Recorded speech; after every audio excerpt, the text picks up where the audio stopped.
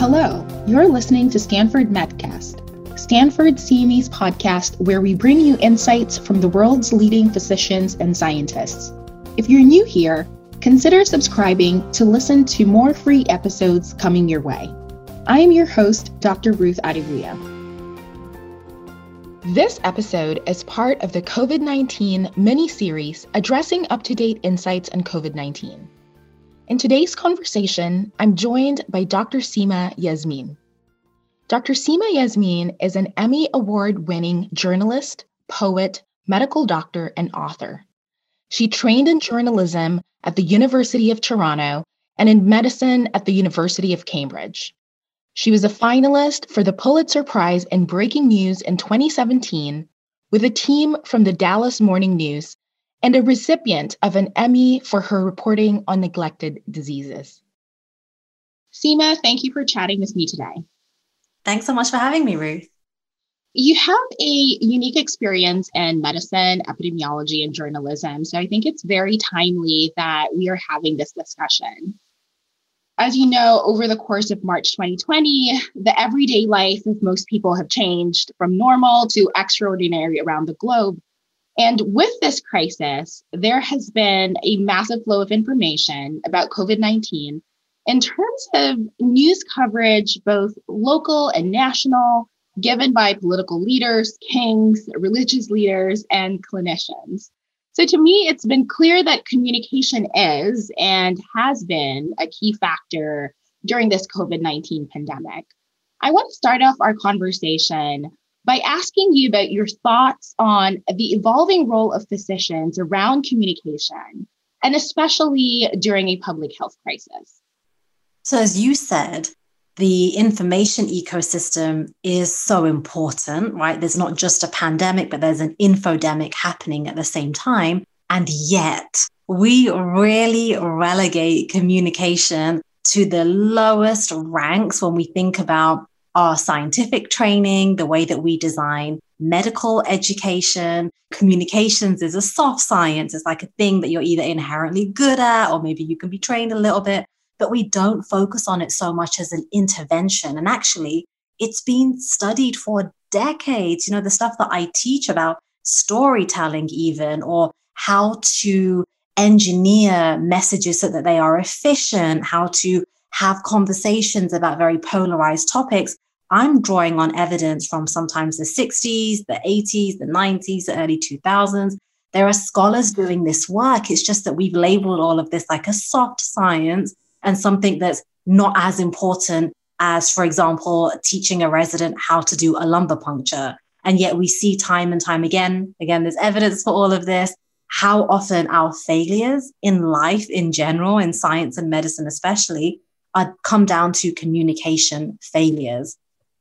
And we're seeing now with the pandemic that the role of the physician, for example, in all of this isn't just as the person who's diagnosing COVID-19 or treating COVID-19. It's that person at the front lines of that pandemic and the infodemic. And especially when I look at the situation back in my home country of the UK, it's very divided right now, with some of the top doctors in the country saying the government's doing too much in terms of interventions and lockdowns, and then other high-profile, just as well-trained doctors saying the government's not doing enough. And of course, all of this is highlighting the role of communication, the role of the physician. And I hope it's teaching us that we need to have better training on information communication, because we're often communicating these life and death issues and doing it in the context of not just an infodemic, but a misinfodemic. So there's not just an information overload in general of accurate information, there is that, but then there's all that information that's actually inaccurate. And we can talk about definitions, but it can be misinformation or disinformation. And our role, I believe, is also helping the public navigate that. You mentioned the term infodemic, and I think personally, actually, I think that's the first time I've heard that. And I think it's in line with my next question around this massive flow of health information that is happening. And I did hear a talk that you did before around the concept of information disorder and the different categories. Could you elaborate? What do you mean when you say information disorder? What are the components of that? Sure. I've given these talks for many years now because none of this is new, Ruth. I think it's new to a lot of people, right? But these are not new phenomena. So whether you're thinking about headlines that are misleading, we've had yellow journalism, as we refer to it, since the 1800s, where you have misleading journalism, misleading headlines that's trying to politicize and weaponize information. We've had false news spreading. And I very deliberately, as someone who's trained as a journalist and belonged to this profession as well as being a physician, but belong to the profession of journalism that's been so attacked by the president and by the highest office in the country. That's why I deliberately do not use the term fake news unless I'm specifically talking about the way that that term has been used to demean journalists and to hurt journalists. But when it comes down to these definitions, I think they're really important because on the one hand, we don't want to say fake news because that's what the president says. And it's helpful, maybe the science part of me as well finds it really helpful to have specific language for things. So misinformation is false information that's spread without the intent to cause harm. That could be your neighbor saying, hey, I heard that if you gargle with salt water, that even if you are exposed to somebody with COVID-19, you won't get sick, right? They're not doing that, I hope, to hurt you. They're your neighbor, they care about you, and they think they're spreading something accurate, but it's not, it's false. Then you have disinformation, which is false information that is spread with the intention of causing harm. It could be individual harm, it could be harm to a democracy, it could be harm on a society level. Then you have malinformation, which is actually accurate information that should be kept in the private domain and that's made public with the intention of causing harm. Collectively, we refer to these as information disorder. And probably some of the talks that you've heard me give are about the parallels between information disorder and disease spread. Because, I went to medical school, but then I trained as an epidemiologist and served as an officer in the Epidemic Intelligence Service at the CDC, where my singular focus, every time I got sent into the field to investigate an epidemic, my singular focus was stop the spread of a pathogen. And yet what I saw every single time in every hot zone was, wait, it's not just a virus that's spreading. It's not just a fungus that's spreading. It's not just a bacteria. It's anxiety, it's emotion, there's emotional contagion, and there's information contagion. Sometimes it helps me. People are spreading information. They're helping to get my case definition out there. Other times it's really harmful. It's preventing me from doing my job. I can't find my index patient or my patient zero because of these rumors, these medical myths and health hoaxes that are spreading. So information disorder, these are terms that have come from First Draft News based at Harvard. Those are scholars of information and journalism. For me, though, as an epidemiologist and someone who studies infectious disease, I find it very helpful to think about information disorder because I think there are many medical parallels and metaphors. The parallels between how a virus spreads and how information spreads are so many. So in some of my training, I worked at UCLA with Dr. Sally Blower, looking at mathematical modeling. How can you model? And I think this has become much more like about vernacular now because we're all living through this pandemic. But mathematical modeling was a tool I learned to think about, well, there's this epidemic happening. If we apply intervention A versus intervention B, how might things differ? So long story short, I learned some basics of SIR models and how you plug data and assumptions into these models. And then when I later went to journalism school and started studying information and comms, I was blown away that people who were studying information contagion were using the same mathematical models that I used as a disease modeler. It's the same. And even when you think about super spreading events, you can do that for a disease, but you can also look at how you have super spreaders of misinformation or super spreaders of disinformation, whether that's word of mouth, somebody who has a big platform in the community, or whether it's someone who has loads of Twitter followers or who has loads of Pinterest followers. You see these very similar metaphors. And then it comes full circle in that we have a theory called inoculation theory, which again draws this metaphor between medicine and information spread that says, actually, and this goes back to a social psychologist, William McGuire in the 60s at Harvard, who said, you can immunize people against rumors in the same way that we do in medicine, right? We give you, usually, I'm oversimplifying here, but we give you a weakened dose, a weakened version of the thing we're trying to protect you from.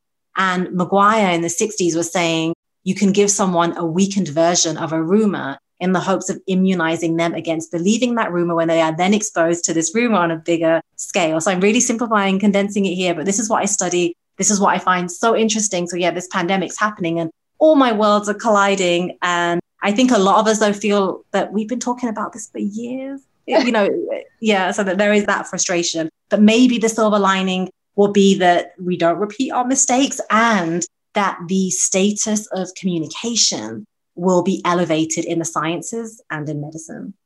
I think it's very interesting. I can understand why, just your worlds colliding in this pandemic must be an interesting phenomenon just for you. But I'm curious about the concept that you said about misinformation spreading so quickly and immunizing people, like giving them a weakened version of that rumor.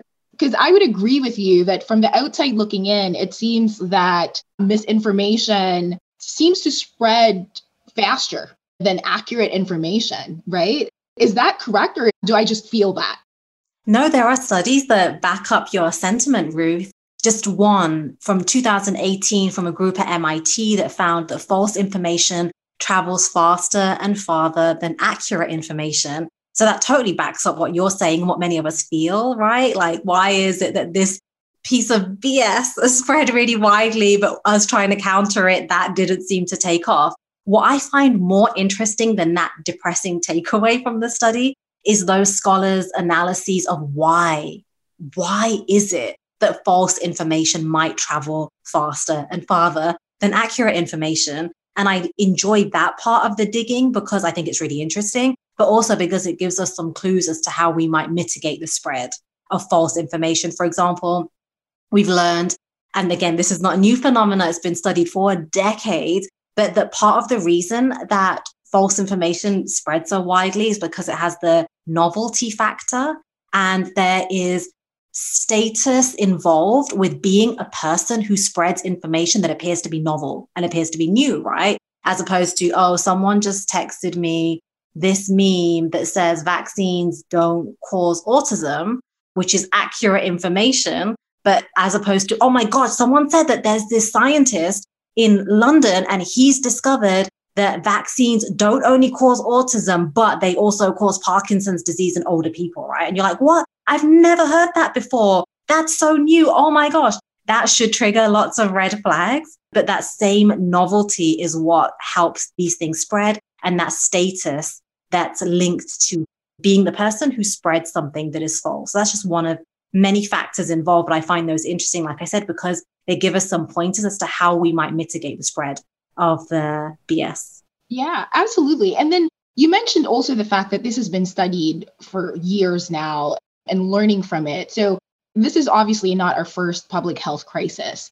And so it's been studied. What can we learn from how information was handled in prior public health crises?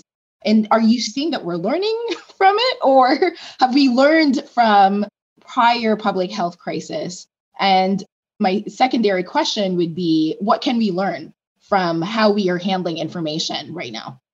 I don't think that we have learned. And I think this has been very detrimental to public health and to the pandemic response. The anti-vaccine movements are not new. The anti-science movements are not new. The flat earth movements, who knew those would be back? But those aren't new either.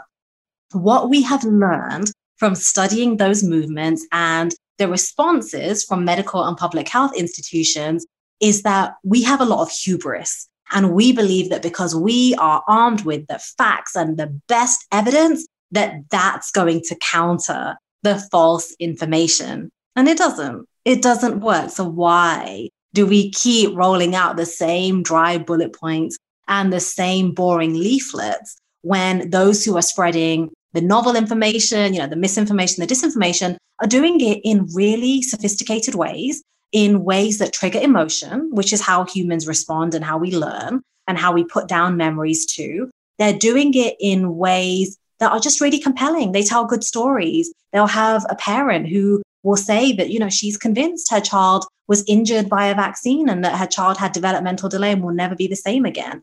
You don't counter that kind of viral YouTube clip with a pamphlet that says vaccines don't cause autism. And yet that's what we do time and time. I have so much evidence of that's what we do in public health and medicine. it doesn't work, and we should stop repeating that. I was going to ask you this later, but I think now seems to be a good time. What should we be doing? So the first place to start is we should not lump people together and assume that they are all coming to the same broadly anti-scientific or anti-climate change or anti-vaccine sentiment from the same history or from the same context. So I know it's really frustrating for many of us who believe that vaccines are one of the best public health interventions ever, or one of the best human inventions even ever, right? We're like, they work.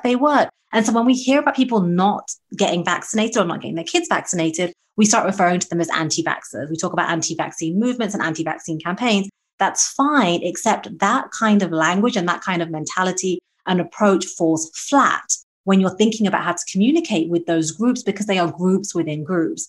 Anti-vaxxers, if you want to use that term, and some say we shouldn't, they're not a monolith. Among them, for example, Black Americans who have a very recent history and a current experience of dismissal and exploitation and unethical experimentation by the medical establishment. And so the messaging that you might use, the kind of messaging that you might employ to communicate with people of that background, and again, you don't want to make assumptions, but I'm kind of generalizing here to make the point, might be different to a white person who has a different history and a different history of interaction with the medical establishment, and might be coming to that decision of, I'm not going to vaccinate my kid, from a very different context. But what we do is we have a one-size-fits-all broad messaging, and we think that that will help everyone. And it often antagonizes, and it often causes a backfire effect and causes people to double down. And again, it's been studied. So we see where this falls flat. And yet it's a bit frustrating that we just keep rolling out the same,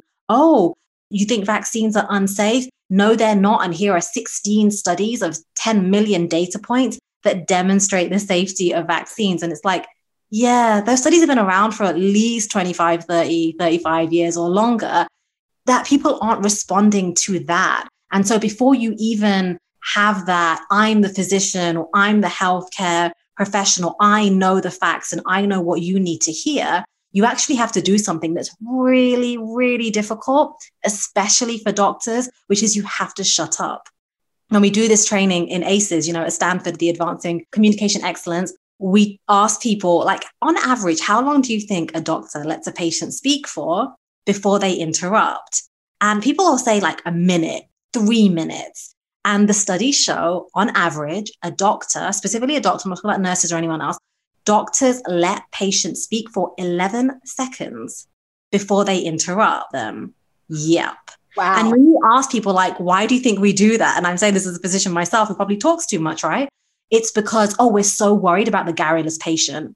In fact, I learned the word garrulous in medical school in a clinical exam, where that was one of the stations, was how will you deal with a patient who talks too much? And I had to ask, what does garrulous mean? So I knew how to deal with the patient encounter. But that's my association with that word is, it's a patient that talks too much. I've learned this from having these conversations with physicians especially is, but if I don't interrupt, they'll talk for so long. And you say, okay, how long do you think the patient will talk for if you let them? And they're like, 5 minutes. Wow. That's a really long time. And actually, there are studies that show when you let patients talk, they don't go on for that long.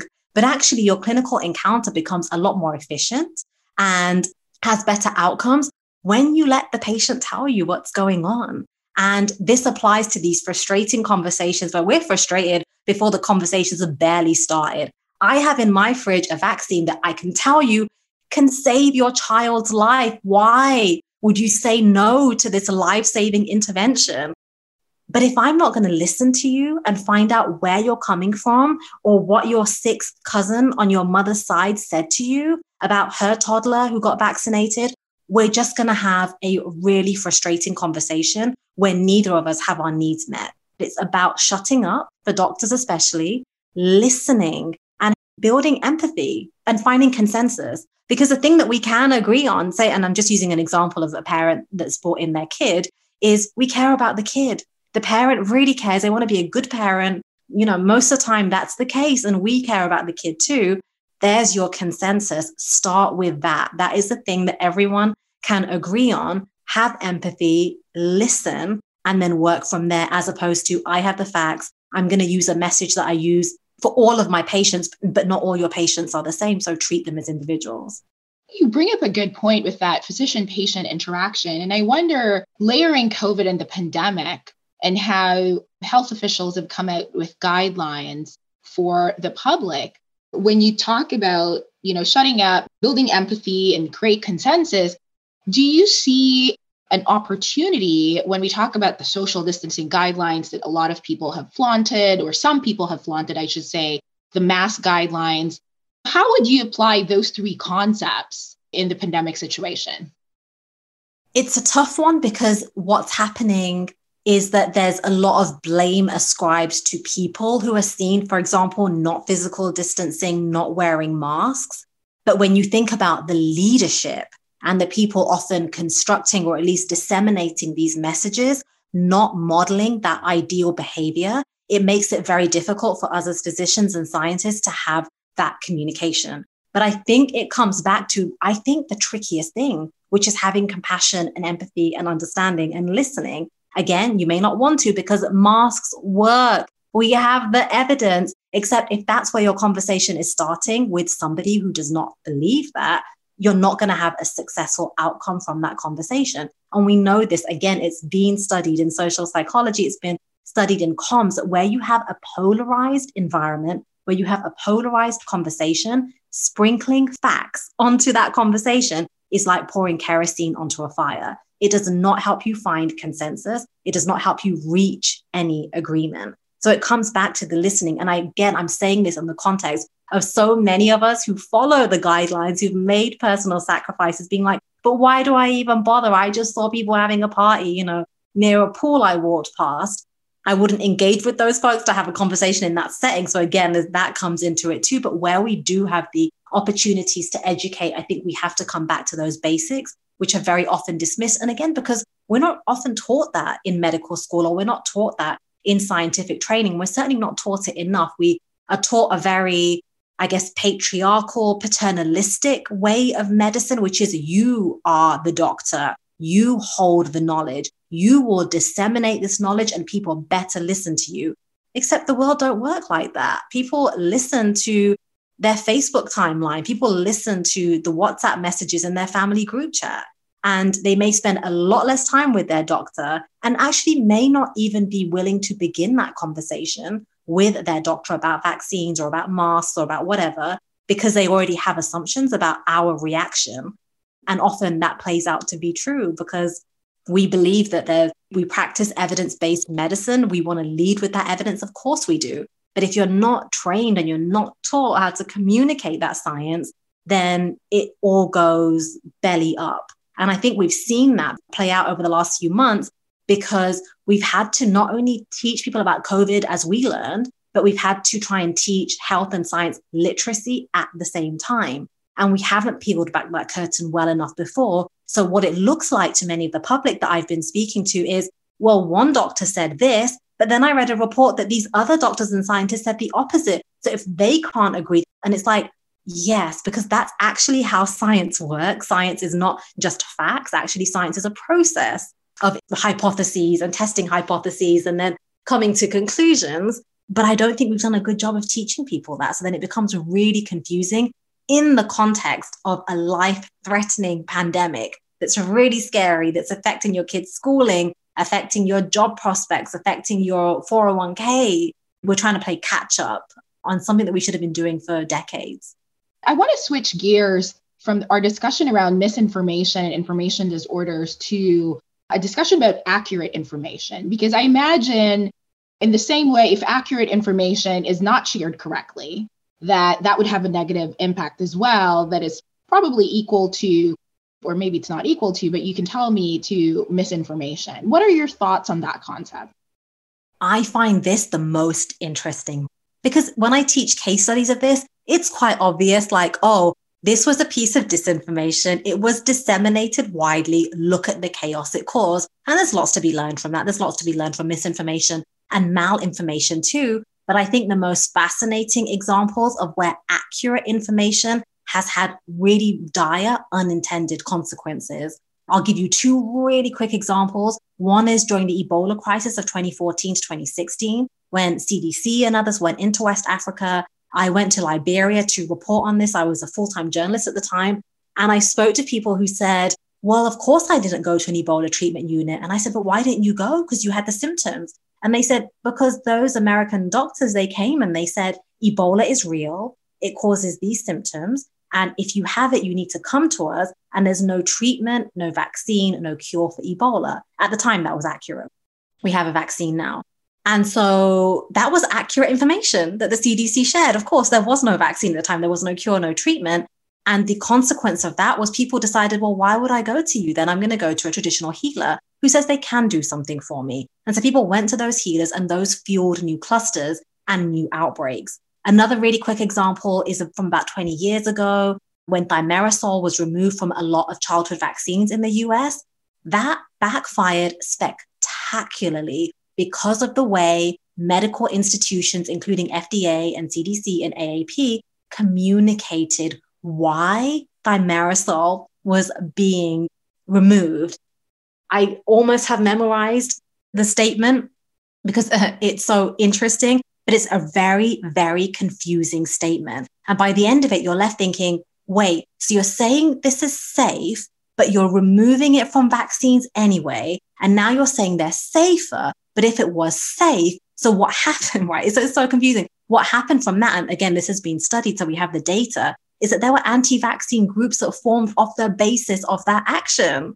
And there was a backfire effect in hospitals where even though physicians were given guidance about hepatitis B vaccine, they still, some physicians, I think 1 in 10 hospitals or something, stopped giving it to newborns. And we saw children die. And that comes down to a communication failure. And it wasn't that they were saying anything actually inaccurate when you read, because that had been vetted by the top scientists, the same as the messaging in Liberia that the CDC was sharing about the treatments or the lack of treatments for Ebola. It was accurate, but it had deathly consequences. One of the last questions I have for you is, how can clinicians ensure that they are sharing accurate information and in a way that has positive impact? I know you talked about kind of those 3 things that I have written down, which is build empathy, shut up and listen, and also kind of create consensus. But around accurate information, do you have any tools or strategies to ensure that's happening? We have to think really carefully about what we mean by accurate information too, and how that information was created. And when I think about this, again, I'm thinking about historical context of medicine and of science. The fact that there are gynecological procedures that are done to this day that were invented by people who abused enslaved Black women, right? That's our history of Western medicine. And that might sound so esoteric or so far removed from modern day problems around misinformation and disinformation. It's completely entwined. And I think it plays into the fact that even our accurate information has these bloody roots. Some of the reason that we know the natural history and the signs and symptoms of untreated syphilis and late stage syphilis is because American doctors purposefully infected people with syphilis and denied them treatment. That's how we got the pictures in our textbooks. That's how we got the information in our textbooks. And again, I know to some people, this is just so frustrating. I get these email complaints all the time. Whenever I talk about this, people tell me medicine is neutral, that science by design is neutral.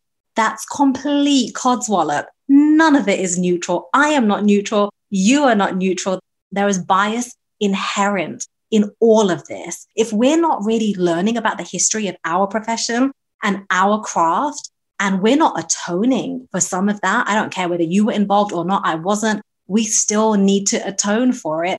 We're not going to build those bridges between us and the communities that we serve. We're just going to fail over and over again, whether it's at debunking misinformation and disinformation, whether it's just building relationships with our patients and getting across the most basic information and making sure that our patients adhere to treatment programs and that they have good outcomes. We're just going to keep failing if we don't atone for the history, learn the history, and really have some What's the opposite of hubris? Humility. Have some humility about who we are, our role in society. We are not the doctors of the Victorian era who prescribed opium and everyone loved us and listened to everything that we did, because people don't just get their information from us and from legitimate sites. They're getting their information from Facebook, from Twitter. I wrote a New York Times op-ed recently, which was about healthcare providers believing misinformation and disinformation and saying, but I saw it on Facebook, so it must be true.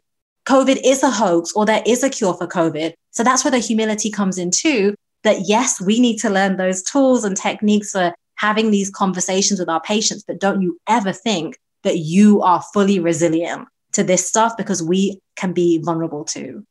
I appreciate your insights on this topic. Thank you so much for stopping by. Some food for thought. Thank you so much for having me, Ruth. Thanks for tuning in.